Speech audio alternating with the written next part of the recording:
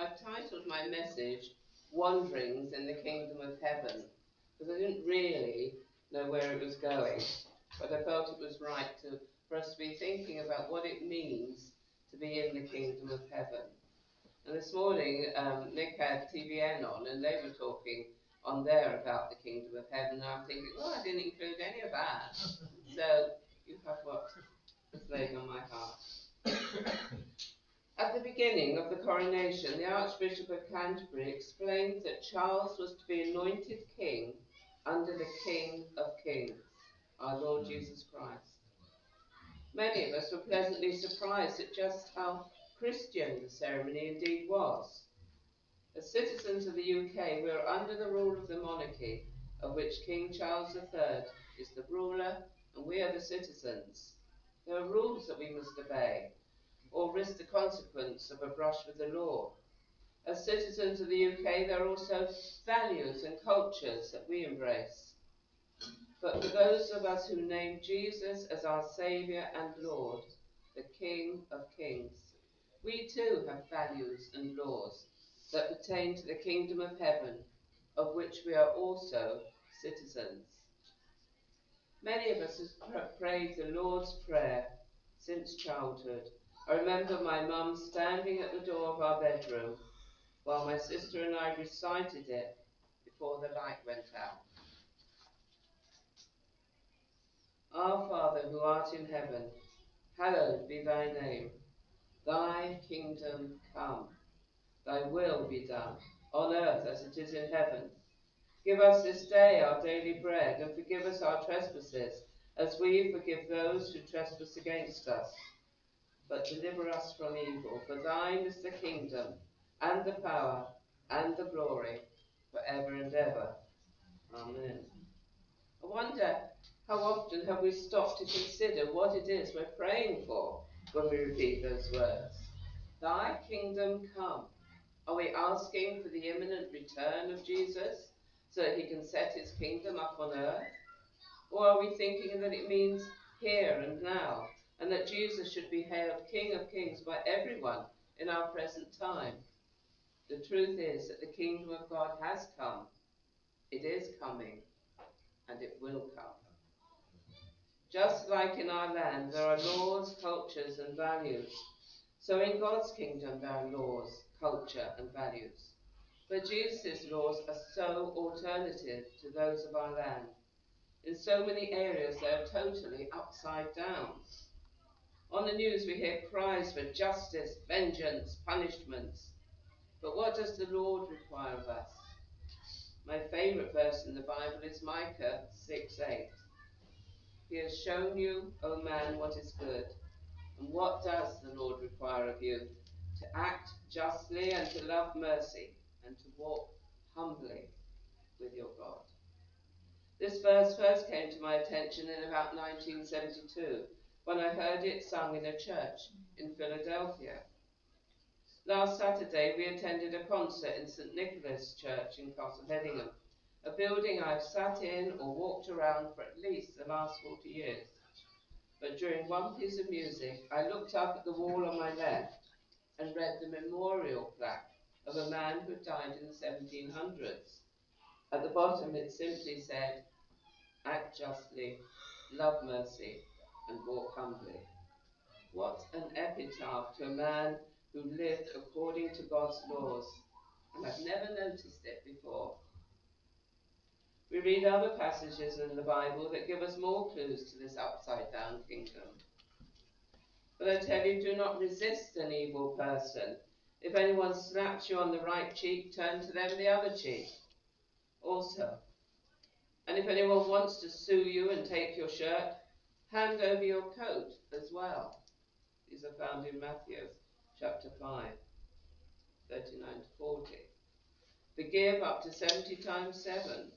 First remove the plank in your own eye before removing the splint in your own eye before removing the splinter in another's. I asked it wrong. This makes it a lot easier to understand the biblical quote that we are to be in the world, but not of the world. We are under new management. In Matthew 18, We read of the unmerciful master who, having been forgiven of a huge debt by his master, was unable to forgive his own servant for a much lesser amount he owed him, and he had him sent off to prison to be tortured until he could be paid. In the Lord's Prayer we say, "Forgive us our sins, as we forgive those who trespass against us." Do we? Just asking. Are we harbouring any unforgiveness towards others in our hearts? Unforgiveness is the easiest way to block our own relationship with Jesus and hinder our own personal spiritual growth. What about humility? Are we brazenly doing it our way? A song so many people choose to have played at their funeral. We must constantly ask ourselves whether we truly look to Jesus as our guide, our shepherd, and indeed our king. And then in Matthew 13:44-46 to 46, there are two very short parables. The parables of the hidden treasure and the pearl. The kingdom of heaven is like a treasure hidden in a field. When a man found it, he hid it again. And then in his joy, he went and sold all he had and bought that field. And again, the kingdom of heaven is like a merchant looking for fine pearls. When he found one of great value, he went away and sold everything he had and bought it. The first tells of a man who found treasure and then went away and sold all he had to be able to purchase it. Similarly, in the second one, a man finds an extremely valuable pearl and again sold all he had to purchase that pearl. The treasure and the pearl represent the kingdom of heaven. The kingdom of heaven is priceless. How far have we sold out to truly embrace the kingdom of heaven? And immediately after these two tiny parables, Matthew tucks another one in, the parable of the net. Once again, the kingdom of heaven is like a net that was let down into the lake and caught all kinds of fish. Sorry, I just realised I'm not clicking, but somebody's ahead of me over there. When it was full, the fishermen pulled it up on the shore. Then they sat down and collected the good fish in baskets, threw the bad away. This is how it will be at the end of the age. The angels will come and separate the wicked from the righteous and throw them into the blazing furnace, where there will be weeping and gnashing of teeth. The Gospel of Matthew is full of weeping and gnashing of teeth. The fishermen haul in the net and select the good fish, and then throw away the bad. And there are other parables that also explain the consequences of not being in the kingdom. Perhaps at this juncture we should remind ourselves, how do we get into the kingdom of heaven? For we are told to enter a narrow gate onto a narrow path. It is really quite straightforward, but first it does require some heart surgery. Do we need some sort of spiritual passport or a special visa? What do we have to do to be allowed passage through that gate? Having grown up going to church, I had never been taught about faith or being born again into God's family. Indeed, it was a real shock when it dawned on me that I wasn't truly a committed Christian. Yes, I'd been christened and baptized and confirmed, but I did not have a real relationship with Jesus. Thankfully, I met people who were committed to following Jesus. But first, I had to acknowledge that I was a sinner. That was the first, and perhaps the main hurdle for me, because I was of the opinion that I was a pretty good young woman, school prefect and all that. I soon learned that sin describes anything that falls short of putting God first in our lives. And I wasn't there yet. Once recognized, I knew I had to repent of my sin and start to follow Jesus' teaching. This is not an, "No, I'm sorry," but a considered desire to walk away from any wrongdoing and intentionally choosing to follow Jesus. Not just following, but putting him central on the throne of my life. When I first came to this area, it was common for Christians to have Bible verses in their car back window. Mine said, I am the way and the truth and the life.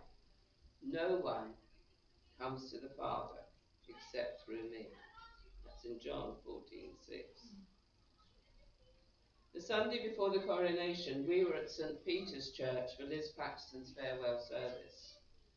I sat gazing up at the stained glass windows, and there at the top of the central panel was King Jesus holding an orb and sceptre. Although these symbols of kingship were not introduced into our coronations until 1661 for Charles II's coronation, and the window would have been designed later than that, the symbolism is accurate. As the Archbishop handed the orb to Charles III, he said, receive this orb set under the cross, and remember that the whole world is subject to the power and empire of Christ, our Redeemer. Wow, what a testimony to Jesus, our King and Redeemer. As the sovereign sceptre was handed to Charles III, he was told, receive the rod of equity and mercy. It represents the temporal or worldly power only of the king and is associated with good governance under God. We know that in Christ's hands there is the power and authority which is above anything we can imagine on earth. So we've considered some of what it means to be in the kingdom of heaven and clearly thought about the passport into the place which God inhabits. Now let's look at the characteristics required of the citizens of this amazing kingdom. And for this we will look at the Beatitudes as recorded in Matthew's Gospel, chapter 5. And as we consider the Beatitudes, we can see our own personal individual pathways into the kingdom. Blessed can be translated as happy. Jesus was preaching to many who felt marginalized and thought to be inadequate, not good enough to be acceptable both to their society and to those who were leaders and teachers of the law in the synagogues. They were not people who, in the eyes of others, would have been considered as blessed. But Jesus cries out to them in his inclusive statements. He blesses people who long to see righteousness done, but do not have the power or standing in the world to bring it about. These 9 blessings are spoken to the poor, the mourning, the meek, the seemingly unimportant. And Matt read these for us earlier. The first one, blessed are the poor in spirit, for theirs is the kingdom of heaven. To be poor in spirit is to recognize our brokenness and inadequacy before God. My brother-in-law once made the observation after reading an Alpha newspaper full of stories about people coming to faith in Christ that they always seem to have to reach rock bottom first before they could accept Jesus. He was right. We need to reach a point in our lives when we realize that he is that something more that we need in our lives, that we cannot fully live an abundant life without him. Blessed are those who mourn, for they will be comforted. It is hard to consider we are blessed when we're experiencing tremendous loss. But God promises to come alongside us. He meets us just where we are, to comfort and help, and to put back together a mosaic of all the broken pieces by his mercy and grace. And there is also a sense of mourning when we go through that process of our own brokenness as we repent and lament of our past sin. Blessed are the meek, for they will inherit the earth. It's a funny word, meek, and it's often thought to suggest quiet, passive, submissive, perhaps even weak. But the root meaning of the word suggests restrained power, God-given power invested in us when we receive the Holy Spirit is to be in submission to Christ, so that we are totally guided and submitted to him, just as Jesus himself was submitted to his Father in heaven. A meek horse is one that responds well to his rider's directions. Blessed are those who hunger and thirst for righteousness, for they will be filled. In the Message, Eugene Peterson translates this beatitude as, "You are blessed when you have worked up a good appetite for God. He is food and drink in the best meal you'll ever eat." Righteousness speaks of right relationships. We hear people say they did right by someone. In other words, we're told that someone acted in the very best way towards another. God is righteous and treats all people in the right way. How is our relationship with God? Are we in a right relationship with him? Are we hungry and thirsty for more of him? Do we long to be filled so that we can serve him better? Blessed are the merciful, for they will be shown mercy. We have already reminded ourselves of the unmerciful servant and his just reward. As we truly accept what Jesus accomplished on our behalf on the cross, we can freely pay forward mercy, love, and forgiveness with God's help. Sometimes we forget God's love and mercy towards us, and this will block our ability to show mercy both to ourselves and towards others. Blessed are the pure in heart, for they will see God. If we have faithfully travelled through the stage of being poor in spirit and grieved over our sin, then we will desire purity of heart. But this is a hard one because pure seems to be synonymous with holy, and we know we always fall short. Maybe we have experienced a somewhat divided life where we are talking the talk, but deep down we're not walking the walk. I experienced that in Philadelphia in about 1971. I had been away from the Lord, though I had not denied my faith. God had very cleverly led me to a city church, and I'd become part of a singles group. And one weekend we went away on a house party to the Pocono Mountains. I had enough Bible knowledge to easily take part in the discussions on the Bible, and I was even asked to read in my nice English accent. But as we read the passage in 1 Corinthians about love, I was deeply convicted, because at that moment it was only head knowledge, and I hadn't surrendered my heart back to him. The next thing I knew, I was applying for Bible college. King David in the Psalms lets us know just how far he falls short of being pure in heart. But still his heart's cry is to be clean before the Lord. Look at these verses in Psalm 51, where he cries out to God to cleanse him and create in him a pure heart. In verse 2 it says, "Wash away all my iniquity and cleanse me from my sin."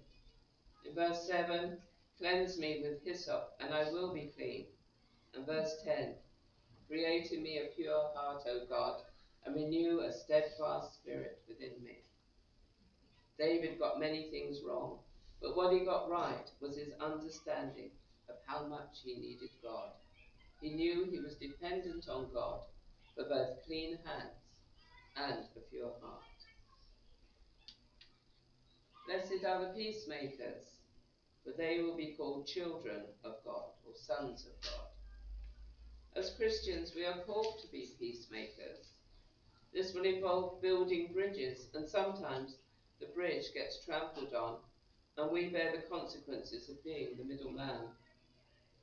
Many of us will remember Terry Waite, who was held hostage, imprisoned in Beirut for 5.5 years. Terry Waite was the Archbishop's emissary, tasked with having talks on reconciliation in the Middle East.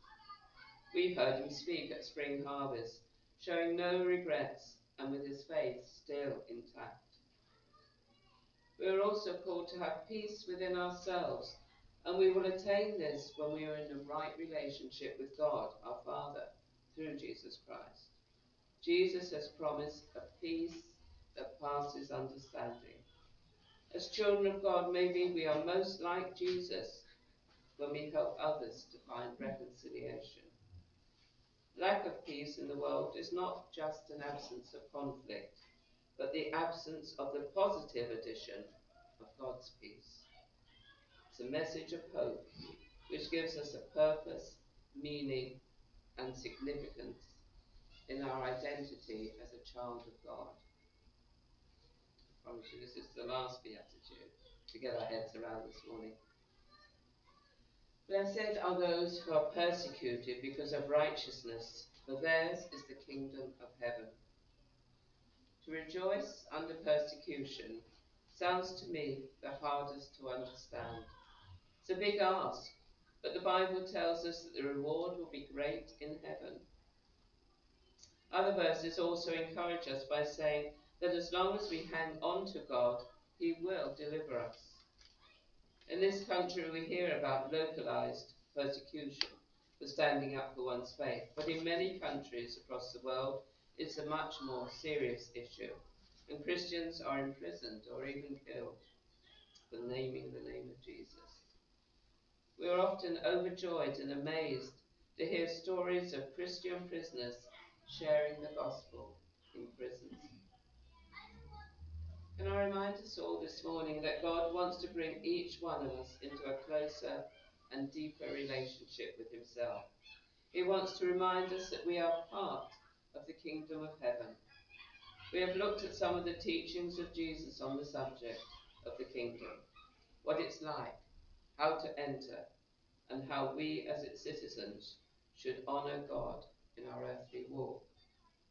When Jesus gave Peter the keys of the kingdom, He said, "It is upon this rock that I shall build the kingdom."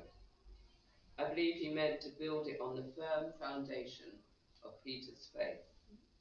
We are the workmen in the kingdom of God, but we have not been left alone, ill-equipped to do the job of building the kingdom, for He has sent the Holy Spirit to come alongside each of us to empower us for the work ahead.